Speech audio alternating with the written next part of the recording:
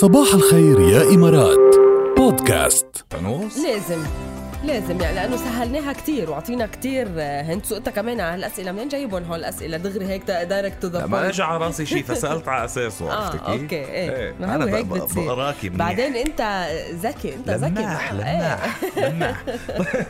نشوف أبو الشيد. رمضان كريم يا شادي. رمضان كريم علينا وعليك. كل عام وانت بخير.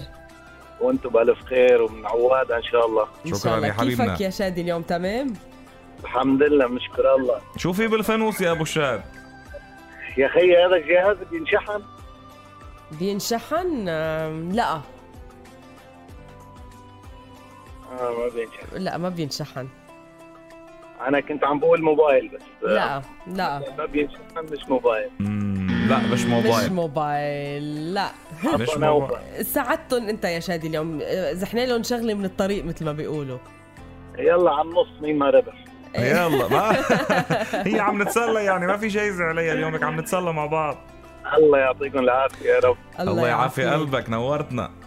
يلا سلامات. ريت هلا عم ندق له لسائر هلا لنشوف اذا سائر رح يصيبها. ايضا نحن عم ندق لك يا سائر رد علينا صباحو لنعرف شو في بالفانوس. ايه في كتير اجابات واصلة صح وفي كتير اجابات واصلة غلط حسب ما انا عم شوف.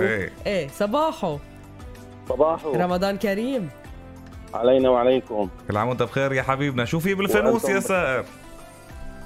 انا اعتقد 80% خاتم. 80% كمان خاتم. جواب نهائي؟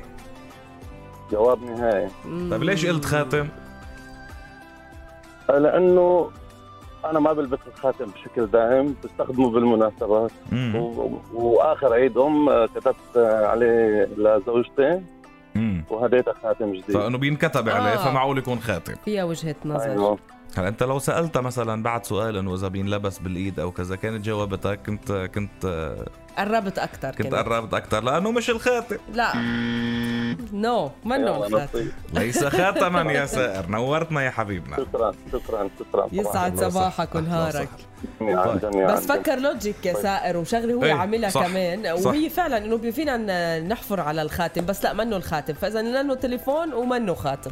محمد معنا على الخط، انا بنصحه يسألك اسئله بعد قبل ما يعطي الجواب. ما هو هيدا محمد. صباح الخير رمضان كريم. صباح الخير رمضان كريم علينا وعليكم جميعا. كيفك يا محمد؟ الحمد لله كثير خير. بدك تعطي الإجابة دغري ولا بدك تسأل بعد أسئلة؟ هلا أنا كنت عم بسمع جاد وعم بسمع الأسئلة الذكية اللي صراحة. إيه. هلا بعد عندي سؤال، ممكن يكون شيء من وراء؟ ممكن يكون شيء من وراء. إيه. فإذا هي بطاقات معايدة. بطاقة معايدة. برافو عليك يا محمد. برافو. بطاقة معايدة يا أبو حماد. برافو عليك. صراحة جاد سأل أسئلة هيانة كثير وشو بينكتب عليه بالمناسبة. شوف أنا بعرف ركال كيف بتفكر، فأنا قلت إنه كأول يوم رمضان لازم يكون هيك شيء. صح لازم يكون شيء خاص بس سألت أنا أول شيء قلت بتكون حطت لها تمرة، بتكون حطت لها كذا. سألت إذا شيء بيتاكل طلع لا. فانه شيء ما بيتاكل قلت له انه على المناسبات ولا بشكل يومي استخدامه. صحيح. على المناسبات وضحت الصوره يعني. وبينكتب عليه خلص عرفناه. لو تليفون لو ايباد ما بنستعملها على المناسبات، كل يوم فينا نستعملها وكل يوم فينا نبعت معايده من خلال التليفون، عرفت؟ بس بطاقه يعني الكارت ما في كل يوم تبعتها، يعني مش ضابطه تبعتها المناسبات طبيعي تبعتها مع ورد او بدك تبعتها مع هديه او شيء. صحيح. يلا برافو عليك رمضان كريم. كل عام وانت بخير.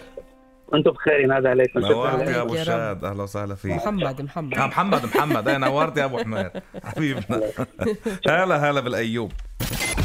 صباح الخير يا إمارات مع ركال وجاد برعاية طلبات. كل اللي تحبه من منتجات بيوصلك ب20 دقيقة.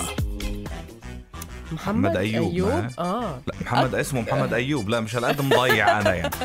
أكبر تحية يا محمد أيوب. من عائلتك. ابن العم هيدا. كلكم ذكية هيك بالعائلة طبعا.